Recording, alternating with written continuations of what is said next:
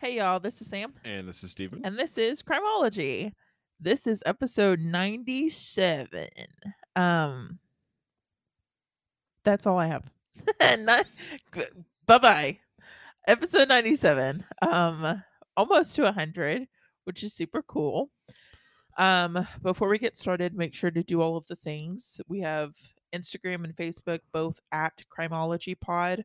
So make sure to go look at those things. We post different, obviously, pictures and stuff that has to pertain to the case. And sometimes we mention things like videos or whatever, and all of that's linked onto both of those pages. So make sure you go check that out. We have an email, crimologypod@gmail.com, that you can email suggestions to. I still have about, I think it's like 5 or 4 episodes this season that I don't have filled yet. So if there's a popular case that we have not yet covered that you want to add to the list, let me know so then I can add it to the list. And yeah, do all of the things. Rate us, review us, star us, do all of those things. This is episode 97. This is JonBenet Ramsey.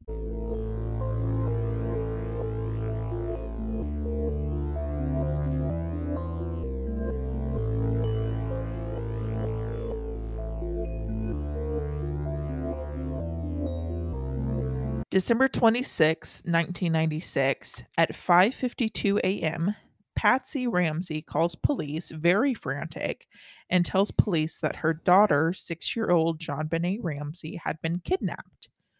The night before, JonBenet, her parents John and Patsy, and her 9-year-old brother Burke went to a party at some friend's house. They got back that night. The parents put the kids to bed and everybody goes to sleep. When Patsy wakes up the next morning and heads downstairs for the day, she finds a ransom letter on the stairs of their house. Now you can go and Google the ransom letter and you can like read it in its entirety. I'm not going to. We'll post part of it on our social media pages, but that's something you can go look at. Pausing right here. Steven, do you know this case? Absolutely not. Absolutely not. Absolutely not. The name doesn't even ring a bell. No. That's crazy. Anyways, I say that as like I know about this case, but I didn't know details about this case. So we'll also count this case as a loss for me too, because I learned a lot from this case. But anyways, I forgot to ask that at the very beginning. So Yeah, we're not doing very good this year on me knowing you knew too. famous cases. 2 or 3. No, that's not bad. There's still time. There's still time. We're almost there. So back to the ransom letter. The ransom letter was requesting $118,000 in exchange for JonBenet, and the exchange was supposed to happen the next day between 8 a.m. and 10 a.m. Very interesting amount. Well, it's a very specific amount, which is close to the amount that John got as a bonus that year. So it's the first of this case. I would. I guess the first is the ransom letter being found in the house, which no, I guess that's not, because if she's kidnapped, they'd come into the house. But the first, what is the amount? Because you're like, that's specific. I would just take his bonus as a salary every year. I mean, that too. I mean, Wouldn't we all? That would be fine with me. What did he do? I don't know. Okay. No. So those are the questions that intrigue me. Apparently. How can I make more money? So, very specific amount. And then the ransom letter itself was weird. The ransom letter starts off by saying, "Mr. Ramsey, listen carefully. We are a group of individuals that represent a small foreign faction. We respect your business, but not the country that it serves." And then it's signed by SBTC, which these initials are one of the many things that are still unknown about this case, and that we've never found out who they belong to or what they mean. I think that's very funny that they put "listen carefully," not "read carefully." Well, I guess I do the same thing. I'm like, thanks for watching. You know what I mean. But yes. But yeah, I think that was like, or it's like if it's a two-person thing, it's like one guy's telling them what to put, and you're like, okay, Listen listen carefully. carefully. And he's like, all right. Okay, got that. That's funny. So already this ransom letter is just weird. And so it's like, you know, we are a group of individuals. And so it's like phrased that way throughout the whole letter. Now, JonBenet was a pageant girl, and she had more than 5 high profile pageant wins under her belt at just the age of 6. So she's a very beautiful kid. And so when police show up to her house, they see the ransom letter, they immediately believe it, and they start working on this as a kidnapping. And so I say this because right off the bat, this whole case isn't handled the way that it should have been. So when they show up, they let anybody and everybody into the house. The only room they completely shut down was JonBenet's room. So the rest of the house was open for anyone and everyone to walk around, pick things up, move things, potentially getting rid of any evidence that might be in the house. And then police do a search of the house, and I'm putting air quotes around search because the police didn't do a major search of the house.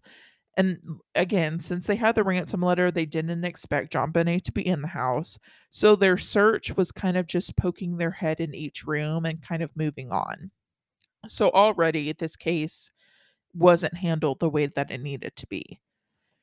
And then, less than 8 hours after the 911 call, police end up asking John to go search around the house and look for anything that was out of place or anything that looked weird. John goes immediately down to the basement of the house and he finds the dead body of JonBenet. Again, when he finds the body of JonBenet, he carries her out of the basement and brings her upstairs. This again is messing up the crime scene. So, all around, this crime scene is contaminated in all kinds of ways. So, we're already off to a bad start. Yeah, these police officers definitely need some training in how to handle a crime scene. Because, like, as soon as your kid's missing, you're calling everybody in the neighborhood, you're calling all of your friends, all of your family. Of course, they're going to come over to your house. So, who knows how many people they had over at their house? Who knows what they're touching, what they're moving, what they're doing? And then you find the body and you're like, okay, this is now a crime scene, but we have fingerprints everywhere. Like the killer could be in here and, been covering up his or her I'm tracks. calling from inside your closet. So like already this is just a hot mess.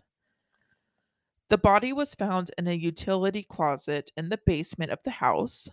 She had duct tape on her mouth, and her hands and legs were bound together, and she had a cord around her neck. An autopsy was done on her body to determine that the cause of death was strangulation and found that JonBenet was alive before she was strangled, which will come up later, but that's a kind of major point in this is that she was alive before strangulation, and so strangulation was her cause of death. So now that officials have JonBenet's body, they now, again, like I said, have to start treating the house as a crime scene after letting everyone and their mom into the house. But they start looking at things in the house more closely.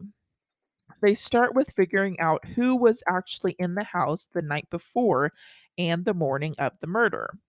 And the only people in the house were JonBenet, John, Patsy, and Burke. Now, as far as any evidence that was found at the crime scene, we have a paintbrush that belonged to a set that Patsy had. And this paintbrush was used to help the killer tighten the rope around JonBenet's neck. We have DNA that was found on JonBenet's underwear and her long johns.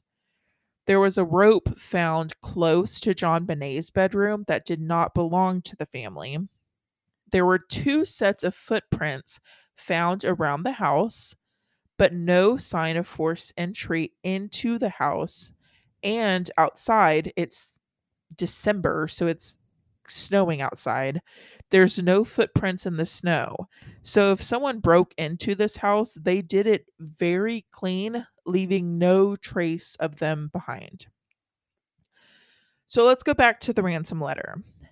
After officials look at the letter, it is discovered that the ransom letter was written inside the house. Officials test a notepad and pen from the house and determine that those objects were the supplies used to write the ransom letter. Officials were also able to determine that a practice letter was written before the actual letter, and officials even found parts of that practice letter. On the practice letter, they see that common words were spelled incorrectly, but then they used like bigger words with like even words with accents on them, and those words were spelled correctly. So again, this just adds to already the ransom letter that you're trying to like make it sound not like normal conversation, and then you're like, "Oh, let's twist them up by spelling understand wrong, but we'll put this accent word in there and we'll spell this right," so it's just weird. A handwriting analysis ruled John out of being the person who wrote the ransom letter, while Patsy's analysis came back as inconclusive. I tried to look more into that, but I honestly couldn't find more. Um, and so I that's all I have. Like I tried to look to see if like that anybody questioned her on it or, like where that went with that, but like it was hard to find anything else just from that fact. So after all of this comes forward with the letter, we have more questions. So someone broke into this house, had enough time to sit down and write two ransom letters just to ultimately decide to kill JonBenet and leave her in the house. And you're saying all of this happened while the whole family was in the house. So this whole thing is just fishy. So the DNA from JonBenet's underwear and long johns were tested, and this is pretty much the only firm evidence we have to rule people out of this case. So, because there is little evidence supporting an intruder and this weird ransom letter thing, the family is pretty much the first people officials look at. John, Patsy, and Burke's DNA all come back negative up of belonging to the DNA found at JonBenet's clothes, so they were ruled out as being the murderer, even though things still aren't adding up. So I'll talk about some suspects that come up with this case before we continue on. The first one we have is an older man named Bill. He was at the same party that the Ramsey family went to the night before the murder, and he was dressed up as Santa. It's said that at the party, JonBenet gave Bill a vial of glitter as Santa. Now, after JonBenet's death, it said that Bill brought that vial of glitter into the operation room when he was getting heart surgery, and his wife would later say that Bill asked her to mix the glitter in with his ashes when he died. But even though this is weird and raises many red flags, Bill's DNA was tested and came back negative.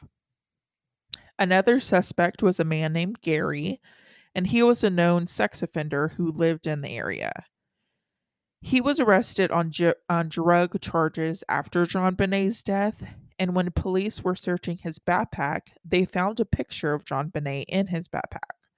When he's asked about it, he said that he felt bad about what happened to her, and he said he took her death really hard, but the family having no idea who the guy was. So years later, one of Gary's friends would come forward and say in an interview that the day JonBenet was murdered, that Gary called him saying that he heard a little girl. It also turns out that at some point, Gary tried to strangle his own mother, and the way JonBenet was strangled was very similar to the way Gary strangled his mom. So again, even though these things are weird, Gary's DNA is tested and it comes back negative from the DNA found at the crime scene. Yeah, that's very interesting that like there's all these like little connections Yeah, with both these guys, and in a lot of ways. yet the DNA Right. comes back negative on both. Yep. That's, I mean, it's very, very weird to me. Yep. So our next suspect wouldn't be discovered or added as a suspect until 2006, 10 years later. literally. John Mark Carr emails a professor at the University of Colorado who was doing a documentary over JonBenet's death. The professor felt like this man, like John, knew something about this case and could help him. So he continues to email John back and forth, trying to build that trust up and hopefully have John open up to him. John and the professor would end up emailing back and forth for 4 years before John opens up. John would end up saying that he was in love with JonBenet, even having knowledge of the family that wasn't common, like the nickname of Patsy. And he admitted to being the one that killed JonBenet. So the professor goes to police immediately and tells them what happened, and John is arrested. However, John's DNA doesn't match the DNA found at the scene, but remember that there were two sets of footprints found at the crime scene. So could John have been someone else? Like, could John have had someone else working with him? And could have John just been there?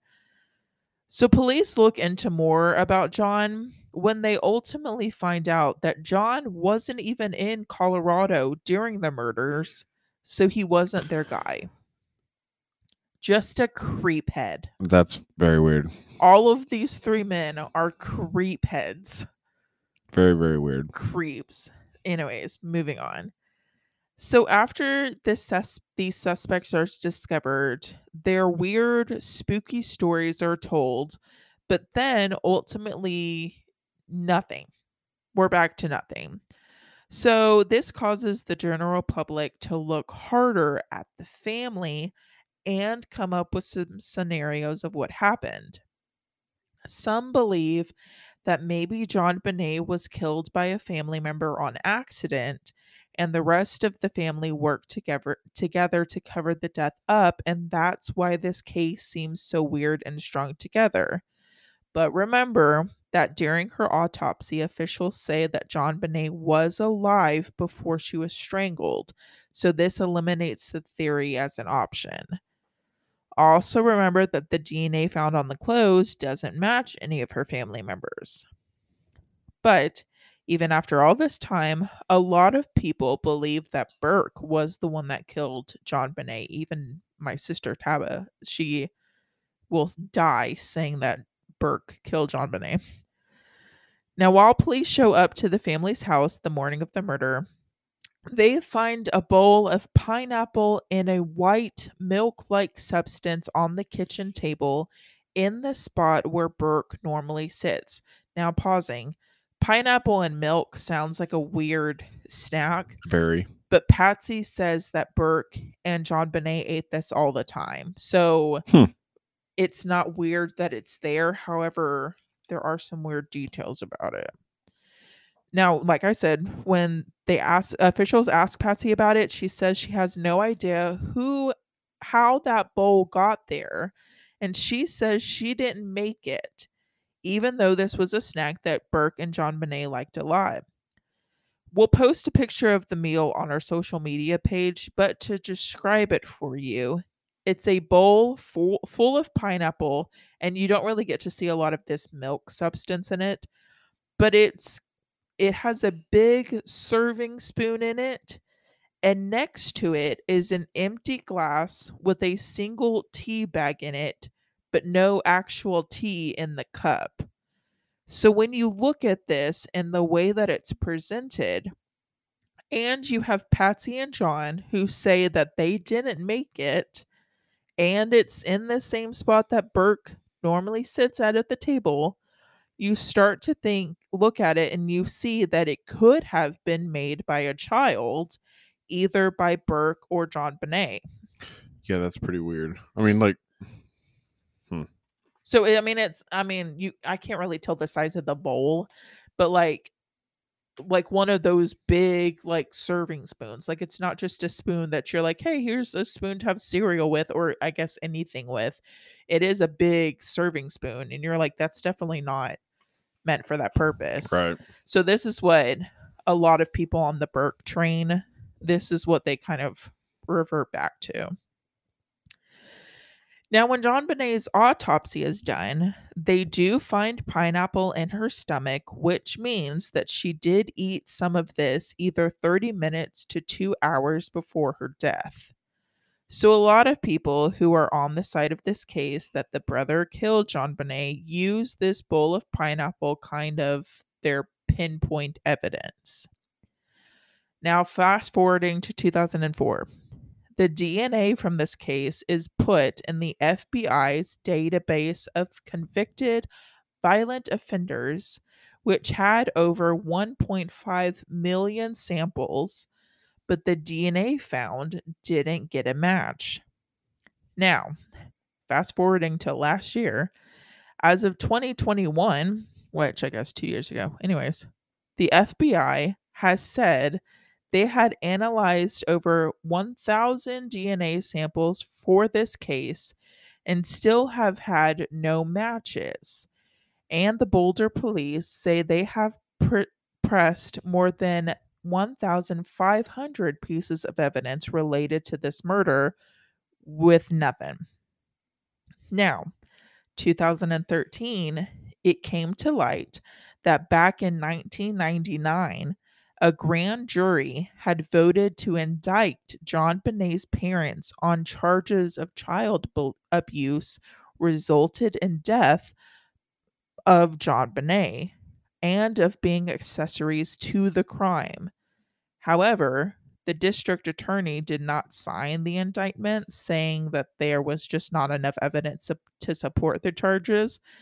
But the fact that they were like the jury was like, I'm thinking, so that was crazy. Hearing this, that like the jury was like, yep, we've heard all we needed to hear, put these people in jail. And then for, everyone to be like, yeah, there's not enough evidence here. So that was crazy. Well, to me, it's almost like they're just because it's such a young kid, like they're just wanting, Well, so like, I like to will place the blame on somebody. So then they just went ahead and be like, okay, well, we'll just go ahead and go with the parents. well, the part is that most of the stuff from this indictment is not public knowledge. Right. Just they recently released a couple of pages of the indictment and still a lot of it is blackened out so we can't read what it It's is. redacted. So you can go see it, but it really doesn't give you much.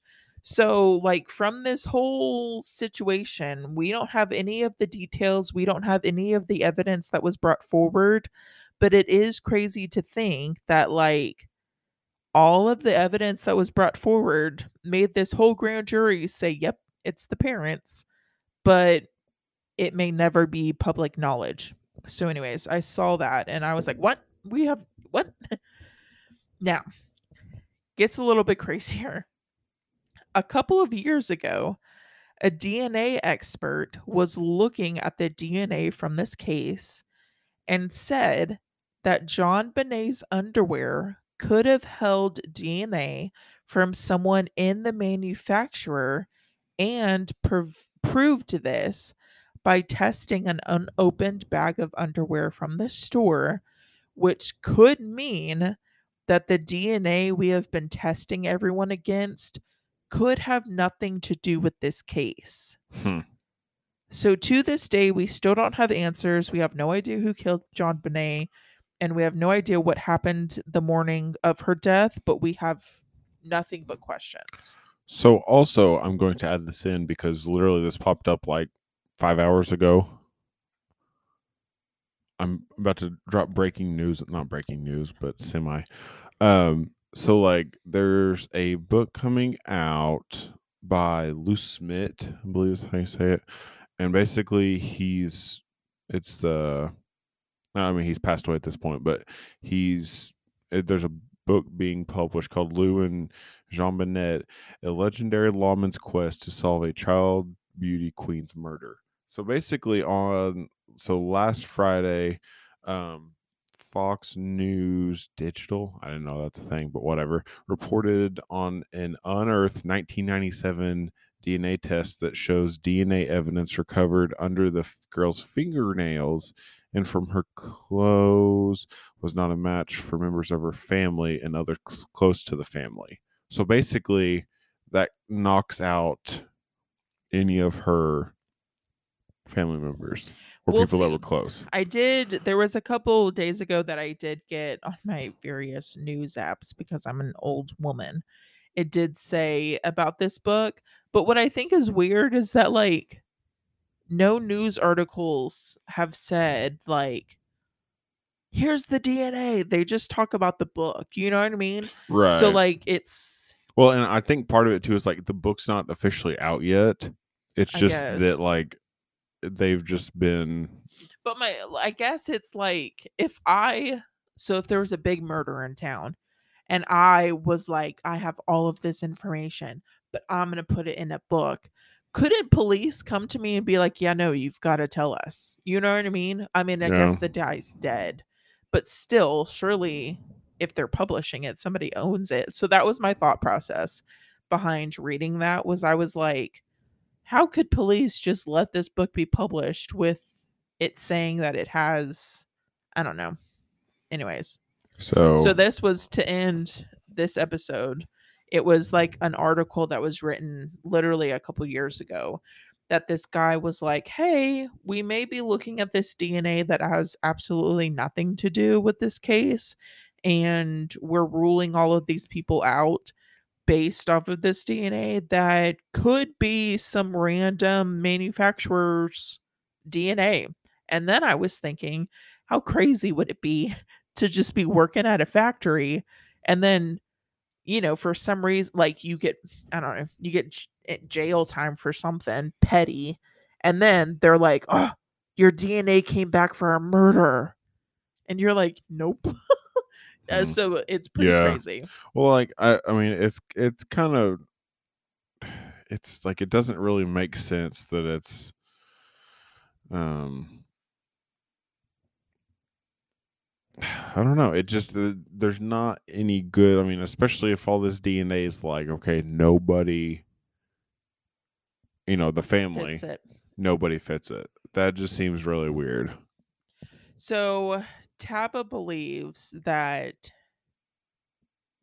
Burke had I don't know how true this is, like, because I didn't look very much into each family member, but I guess Burke had was really aggressive and had a Hmm. really bad temper. Okay. So Taba is on the side of that Burke strangled her and that the family tried to cover it up.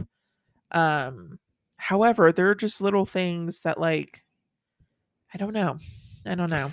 Well, don't get that too much out into the public because CBS aired this case back in 2016 and implied that he did it, and he sued them for $750 million. Uh, So we're not going to say that he did it because we don't have that kind of money. allegedly. Allegedly. So yeah, I don't really know. I mean, not that I want to get sued, but honestly don't know where I stand on this one. Yeah, it's one of I mean, there's not really anything close. I mean, We have a lot more questions than we do yes. stuff. Which is crazy to think that it happened almost 20 6. yeah, just over 26 years ago. That's wild. But there it is, There it JonBenet is. Ramsey. If I can educate you any day, that's a good day. If I can educate you about true crime and Okay. murders, that's a good day, That's going to be most days. honestly. So yeah, like I said, go social media and do the things and rate the things. Um Thanks for almost 100 episodes. Thanks for 4 seasons. Thanks for 2 years. Thanks for all of the things. Um Wow, it's been that long. literally. So, like always, this is Sam. This is Steven. And this is Crimology.